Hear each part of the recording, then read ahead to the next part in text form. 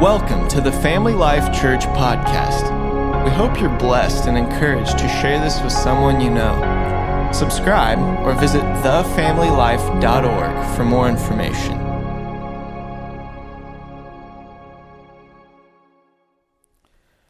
If we believe not, yet he abideth faithful.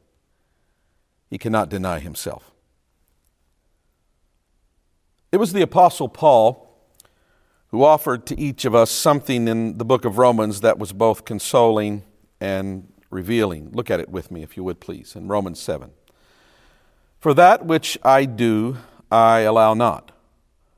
For what I would, that do I not, but what I hate, that do I. If then I do that which I would not, I consent unto the law that it is good. Now then, it is no more I that do it, but sin that dwelleth in me. For I know that in me, that is in my flesh, dwelleth no good thing. For to will is present with me, but how to perform that which is good, I find not. For the good that I would, I do not, but the evil which I would not, that I do. Now, if I do that I would not, it is no more I that do it, but sin that dwelleth in me. I find then a law that, when I would do good, evil is present with me. Paul, the apostle, this man among men, this anointed and chosen vessel of God, admitted that he struggled. That was the revealing. He was transparent, vulnerable, open to admit that he struggled, battled with his own flesh.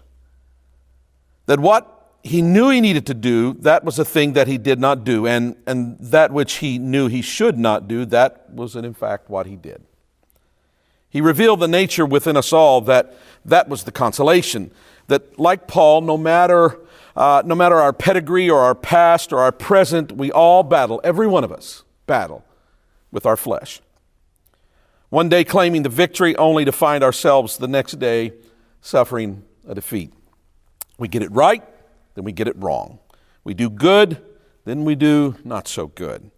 It's the great struggle between flesh and spirit, this tension.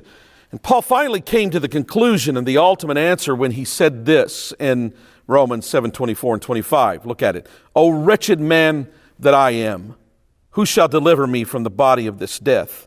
I thank God through Jesus Christ our Lord.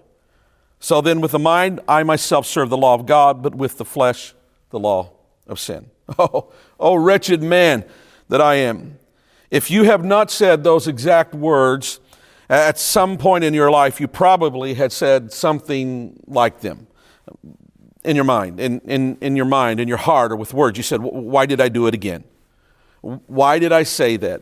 I'm a failure, you tell yourself. I just can't get it right. I'm my own worst enemy. We repeat it over and over to ourselves. It echoes in our mind and in our heart and our life. It's that war that is waged within us. It's the common conflict of us all. But we also have the hope of the same answer to our sinful state, and that is Jesus. That's the place that Paul came to. Who shall deliver me from the body of this death? I thank God through Jesus Christ our Lord, he said.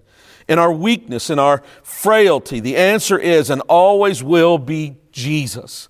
John said it this way in John, the 2nd chapter, 1 John 2:1. My little children, these things write unto you that you sin not. And if any man sin, we have an advocate with the Father, Jesus Christ the righteous. If any man sin, we have an advocate with the Father, Jesus Christ. He pleads our cause. Understand this. He pleads our cause. He stands for us when we cannot stand. He is righteous even when we are not righteous.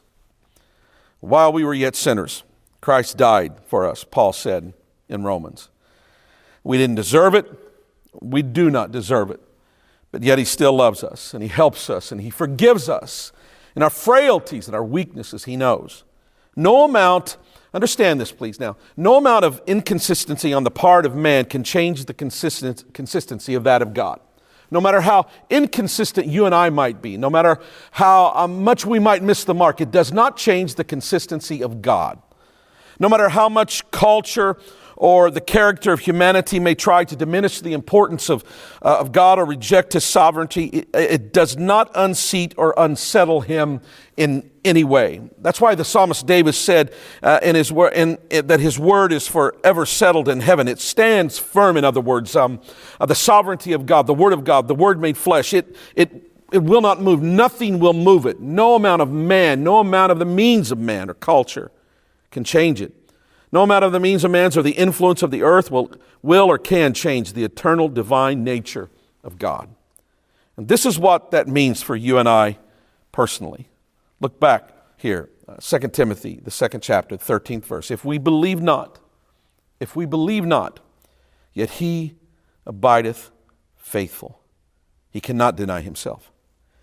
If we believe not, if we fail, if we struggle, if we stumble, if once again we miss the mark, God still remains faithful. Our inconsistency does not change His consistency. Our unrighteousness does not take away from His righteousness. Understand this, please. This was not a release to openly rebel and sin. It was not a free pass to live as we please, but rather it was a consolation and a hope to understand how you and I can see God and how God sees you and I.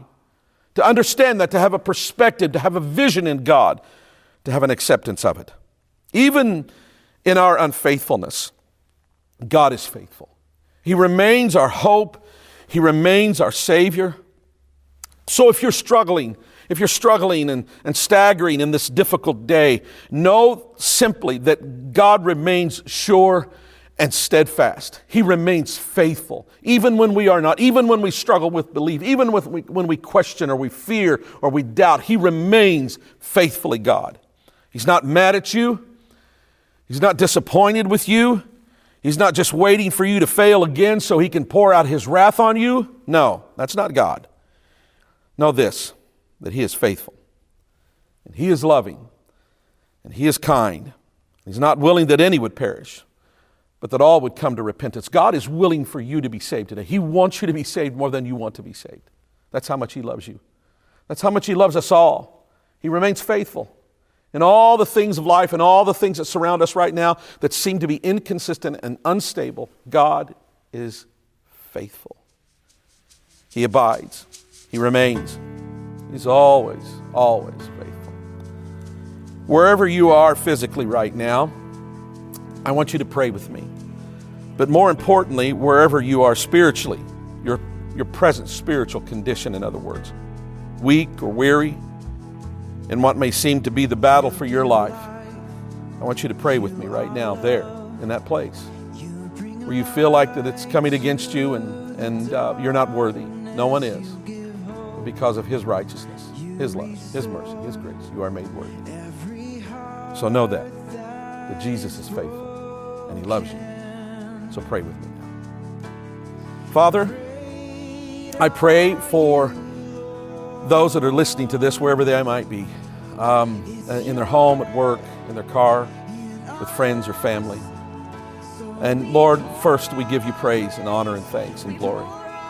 And so Lord, I pray right now for the individual that's listening, that's watching, that's going through a great amount of difficulty, pain in their life, torment. The enemy has convinced them that they're not worthy, that they're flesh, that they failed one too many times, and that somehow that you're disappointed with them. God, help them to realize that even in their lack of faithfulness, even in their lack of consistency, or when they've struggled to believe, that God, you still remain faithful.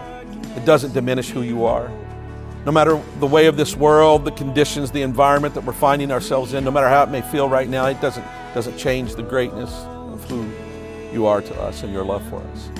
And help them to realize, God, that no matter how far off they might feel, they might seem in their own mind and their own life, God, you are nigh, you are near them. Help them to be reminded of that. Help them to feel something, to see something, to know something, to hear this word tonight. And to know, God, that you are for them, not against them, but you are wanting them to be saved and to come to the place of repentance. So draw them back, I pray. Help them to realize, God, that there is a place beside you, a place in you for them, Lord, for their life. Help them not to fear. Help them to know, Lord, that you remain ever faithful. And I thank you, God, that you are. We put our hope and our trust in you. In Jesus' name we pray.